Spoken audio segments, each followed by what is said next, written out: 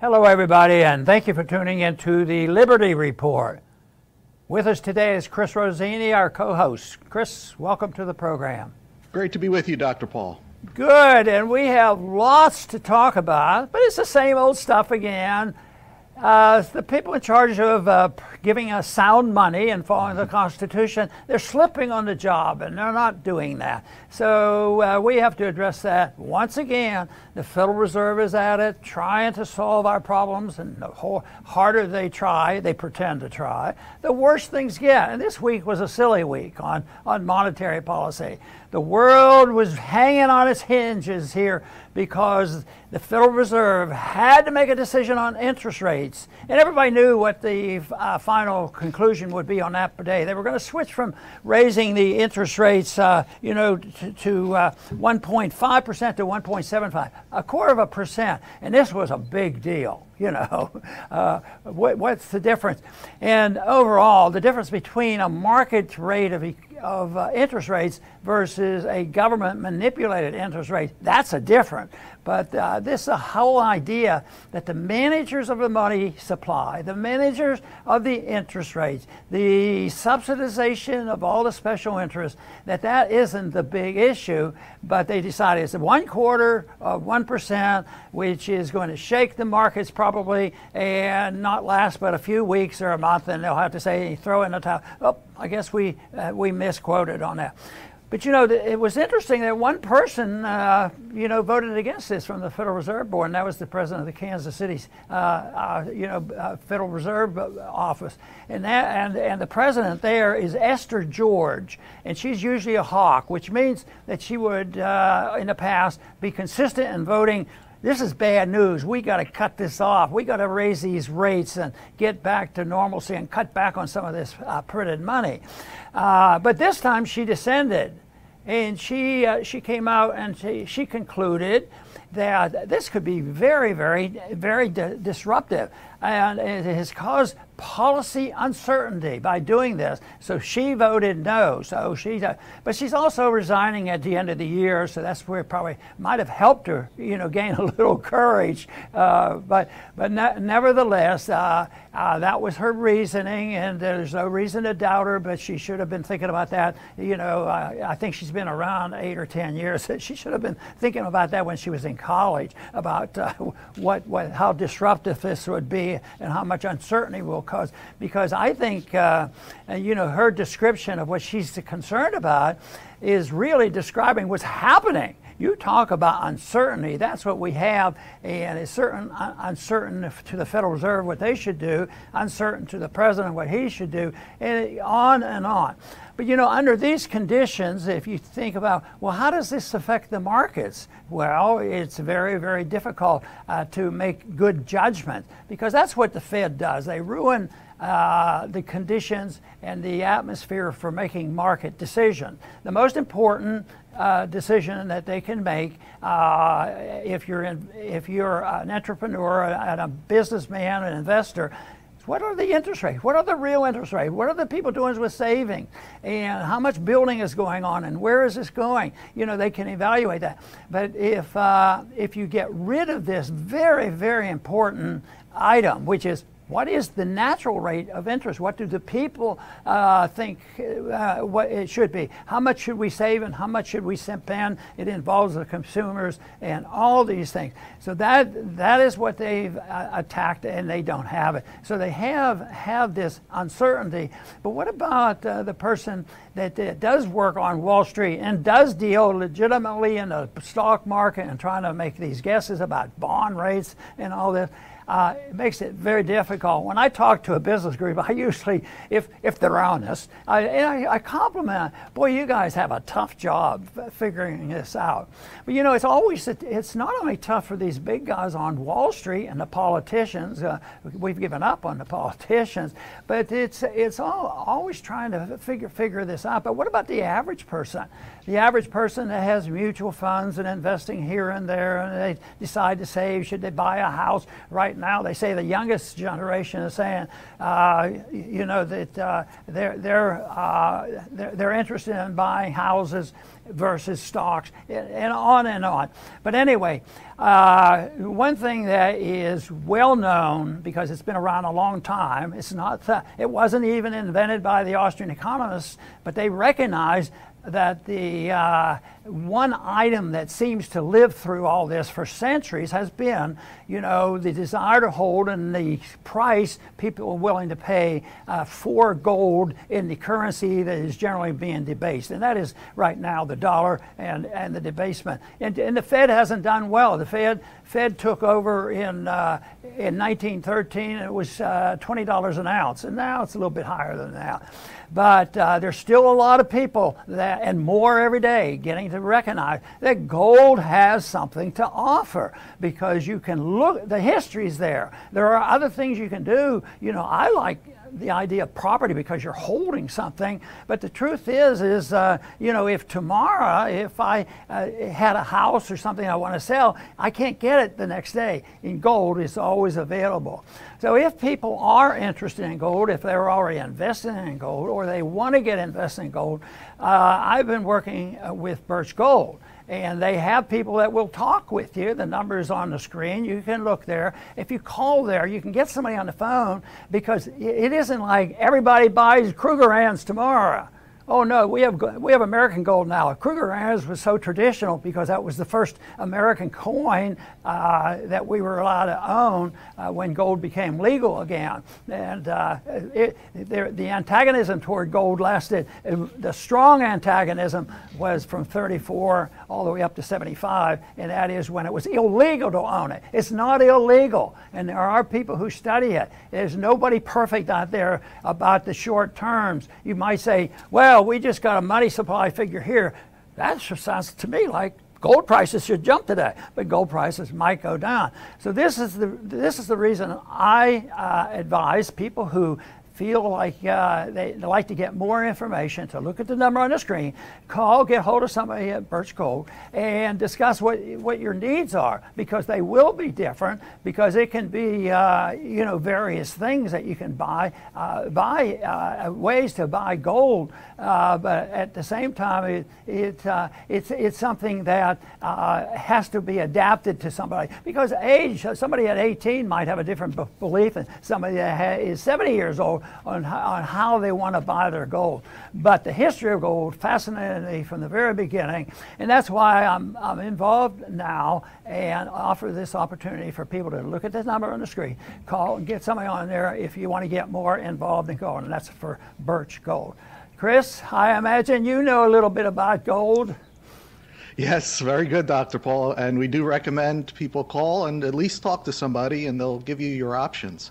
But as far as our topic for today, it's about the failure of central planning. And this is like an iron law of economics. You cannot plan the economy, but you know, they're always trying, nevertheless. And we saw this week the price fixing at the Federal Reserve. They raised interest rates by 75 basis points.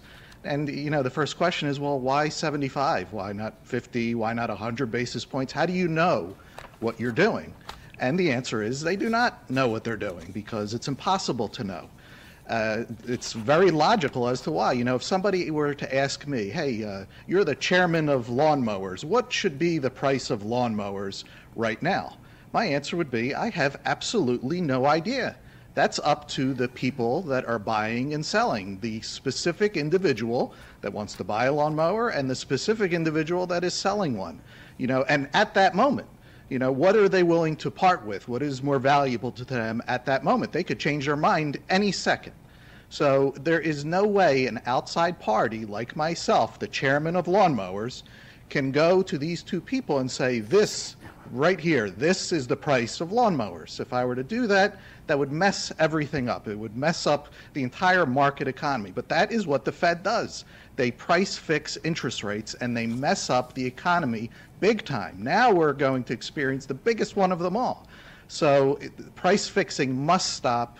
You know, the Fed is only creating more problems. They're going to keep adding to those problems, and they're only going to make everything much, much worse. You know, and the basic flaw in this whole system that we've been messing around with now for a good many years, but the climactic end to a relatively usable item and a soundness to our currency, it ended in 1971. And even before that, it was not in good shape, because where the real movement away from sound money and defining a unit of account occurred in 1913. And then by 1971, it was gone, because the unit of account is a Federal Reserve note. And that is totally arbitrary. And yet, the price of something that is totally arbitrary is not easily done. It's difficult, and there's a lot of special interests that move in. They take advantage of this. Whoever controls, you know, the Federal Reserve, they get the benefits. And right now, to me, it's really very, very scary, because the people who are getting the dollars to use right now, you know, go to the wealthy, the banks and the big corporations, the military industrial complex, the pharmaceuticals. And by the time this money circulates, it gets down to the people. It's not being distributed through the principles of the free market and interest rates. It's being divided by federal regulation and all the rules and regulations. And this causes a lot more trouble. And the people that are being really hurt are the poor and the middle class. So yes, what we're doing right now is we're trying to sort out the problem of working without an interest rate, you know, if being devised by the free market. But especially since 2008, that last recession that we had in 2008 was a big one, and it's still around. And that's when QE came in. That's when they got serious about the creation of new money. And people say, well, you know, well, I'm looking at the money supply every day. I looked last month and last week it did this. But you know what? It doesn't get discounted. It doesn't get worked into the system immediately. Sometimes it gets worked into the system immediately. And sometimes there's a psychological and subjective reaction to what the federal government is doing.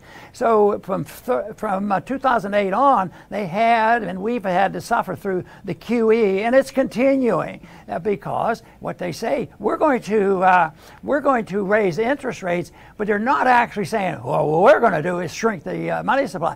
They're able to do it. They are able to fudge the figures and do things in secret where they can literally rig the interest rates at the same time, not always increase the money supply. Right now, they finally got to the point where the people in the market are saying, hey, you guys better watch out. You're going too much too fast, and you better back off. And that's why the big argument's been on going on now is how can we do this? How can we raise the interest rates without destroying the economy? Well, they can't.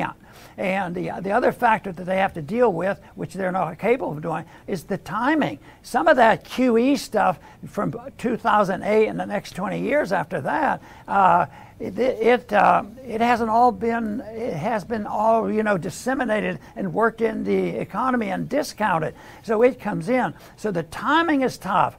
In Austrian economics, you can figure out and you can get a lot of help in understanding, you know, what the economic laws are. And one basic economic law is if you take a sound currency, turn it into a fiat currency, and you create a lot of new digits and new money, the value of that currency, the dollar, is going to go down.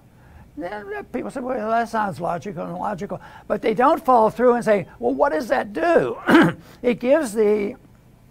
It sets the standard for paying for the debt that we accumulated, which we shouldn't have. So who's going to pay? Well, nobody's going to step forward and say, cut my budget. No, it is going to be passed on to the middle class and the poor. The rich get the money first. They get the benefits. They can buy gold and different things that they get away with. And then the people in the middle class, when the prices go up, that means the dollar is getting weaker.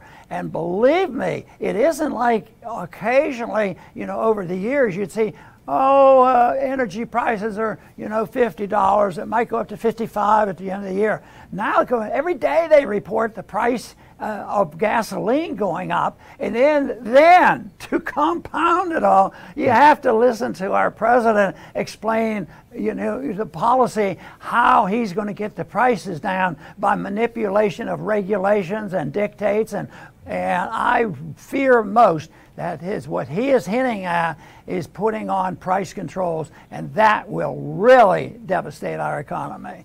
Chris? It will, Dr. Paul, and you have been saying for so many years that the Fed is going to hurt the middle class ultimately. We are in the middle of it, absolutely. Those who watch our show hear Daniel talking about gas prices. I'm in the same boat. I'm paying $5.29 for gas, which is the most I've ever paid in my life. And I was talking to the attendant. I said, you noticing a lot of people aren't filling up anymore? He goes, oh, yeah, absolutely. He goes, they'll put in $20, $40. So who has the money to fill up their tank anymore? But this is like what Dr. Paul just said. They're destroying the value of the dollar. That's what is happening here, and now it's showing up. But, you know, on top of this, they raised, 75 basis points, but it's still, the interest rates are still way too low. It's inflationary. And I noticed on Twitter yesterday, actually, the Fed is still inflating. They expanded their balance sheet by $14 billion last week. So they're still pumping new money into the system. And, others will say, oh, yeah, but it's less than before, less than before. But, inflation, no matter how much it is destructive, no matter what, whether it's less than before, more than before, it's all destructive all the time. What needs to happen is they have to stop destroying the value of the dollar, but apparently, in their minds, they can't. So, but what we know is that once the pain is too great, even just by raising interest rates a little bit, they're going to most likely run back and just start pumping, huge amounts of money again. They did it during COVID, or right before COVID, they were tapering. They were tapering. Once COVID hit, all that tapering went out the window, and they printed like gangbusters. So they never stop doing the wrong thing, and that is the big problem that we face. I was mentioning about the rules and the laws of economics. If you put a lot of money, the value is going down, but you can't time it and you don't know. Sometimes governments get away with printing the money, and other conditions gives a reassurance that things are okay. If you're a very wealthy country, if you have a powerful military, and the country is still freer than the others, you can print money for a long, long time, and productivity helps to hide this. But eventually that ends, and it has to be discounted, and people start seeing, well, now the prices are going up, and they don't see the connection that maybe 10, 20 years ago the system that we have was setting the stage for this, which most people who understand economics and Austrian economics have made these predictions. But the basic thing that individuals have to consider is that this is not a technical problem. It's caused technical complications that, and Chris has addressed that very clearly already. Where do these people come and where do they get the knowledge? And we know what, and assuming they know what the interest rate should be, and they can't do that. And they say, well, we need a more technical group of people, and they'll go looking around or a new policy and kick one Fed chairman out and put another one in. It's not, the technical stuff is a complication from a philosophic position. The philosophic position is what they don't want to talk about, because that would be the nature of the money. This is one reason why they talk about the CPI, and the CPI is going up. And it's going up at 10% now. Actually, I think it's more than that. It's the CPI is going up. It's the profiteering. It's the labor unions. It's all of this and artificial shortages and all that. They never bring up on regular television and say, you know what? This is a Federal Reserve policy. That's the problem. And then if you say, well, Fed creates the inflation, all of a sudden everybody in this country is going to look at that. And believe me, throughout history, people do catch on, and they're starting to catch on right now, that inflation doesn't come from people wanting to make profits. And the profits and all that activity that's going on, where prices and labor and costs are going up, that's a result of the inflation, that is a result of the devaluation of the currency. So this to me is a big issue that we have to address. That is the philosophy of money and how how it has come about and how it should be handled versus this whole thing that it's a technical problem. And the Federal Reserve typically are this way. They can do this, this, and this, and this, and they create a problem. They say, oh yeah, that can happen, but we'll regulate that.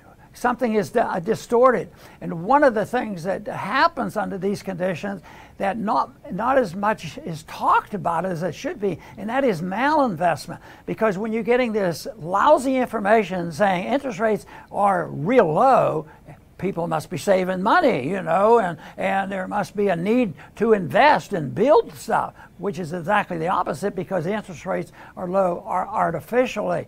So this is what really is a big problem, and there's always going to be mistakes made, but massive malinvestment, I think we're going to see it now because just even within the last couple years, you know, housing prices soared, and now the conditions are such that housing prices are starting to drop and rents are dropping in some places. So sometimes, not sometimes, but there's an overproduction in so many things, and that has to be dealt with. But it always goes back to the people who manipulate money for their special interests, and it started with a special treatment of banks and big corporations and a military-industrial complex. And it's usually comes about with a collusion between big government and also big corporations. And that is what has to be addressed. Very good, Dr. Paul. I will make my closing statement now. And I'll start by saying there is no right way to do what the Fed attempts to do. And when you turn on the media or the television, which I hope you don't, but if you do, you'll be greeted with, you know, well, what the Fed got wrong, you know, what could they do, what should they do? This all implies that there's a right way to do these things, and there is none. Its entire existence is wrong. There is no right way to centrally plan the economy. There's no right way to manipulate interest rates, to price fix, to counterfeit money. It's all wrong. Every single move that they make is wrong. And once you get this, you know, you just see the world much differently. It's like, you know, it just shouldn't exist. It's kind of like when you find out there's no Easter Bunny and people try to convince you otherwise. You can't be convinced otherwise. You know, the only right thing to do, and who knows if we're going to ever see it happen, is to end the Fed and to once again adopt sound money, free markets, and voluntary exchanges. Very, very good, Chris. You know, the odds of the people in the near future waking up and say, well, I think these guys over there at the Liberty Report know what they're talking about. So therefore, what we should be doing is cutting back on government. We shouldn't be. We're passing out tens of billions of dollars to Ukraine and all this activity and having a welfare state which causes problems, spending billions and billions of dollars to subsidize illegal immigration and taking care of everybody who wants and needs. And then when a problem comes and people say, well, the prices are going up, and what do? When they come to government, their first idea is, well, I can't afford that. And it happened certainly during COVID. So what was the answer? Give us more money. And what happened? Government did. Happened to be a Republican government at that time to start off. Just pass out more money, and that is the solution. So if the problem is too much money and distortion and malinvestment and the artificial interest rates, how is more of it going to help? But they do continue to do that. But there's one other thing we could add to that that seems like it would be a problem, and it is this adjustment of trying to find that rate of interest. And Chris has just explained why you can't do it that way. The market can do that. But what they do is they try to find that out, and they look for the right interest rates, and they can't do it. But what about this manipulation of interest rates? Well, they finally come around. Volcker had it. He gave us interest rates at 21% and a recession, and we survived. Well, I think this one coming isn't going to be as easily survived. And they're just tinkering with interest rates now, you know, you know, it's still way, way too low. So that's going to continue to last. But even this little bit, the distortion is when interest rates go up, who pays it? Well, the consumer pays it. It's another burden. That's prices. You're out there, well, the prices are going up too fast, so if you're buying a house, let's push the price of houses up more because, and we'll dictate and control this interest rate. We'll raise the interest rates, and it's the whole thing that you're supposed to, you know, believe that something has caused the problem. That all we need is more of that same thing that caused the problem, and it goes on and on. Governments inevitably are like that. They go back and they're locked into it because they don't care about, they don't understand, and they're not fighting for what we fight for here, and that is for the cause of liberty. Because free markets, property rights, voluntary contracts, voluntarism in the international and also interpersonal relationships, believe me, that is great stuff. And it's very, very cost sensitive. That means it doesn't cost a whole lot to be free. Matter of fact, it decreases the effort to steal from people in order to survive all the mistakes that government continues to make. So as bad as things are, the answers are out there. They're not complex, and more people are waking up and say, well, I think Liberty Report has it right. What we need is more liberty, not more government. I want to thank everybody for tuning in today to the Liberty Report. Please come back soon.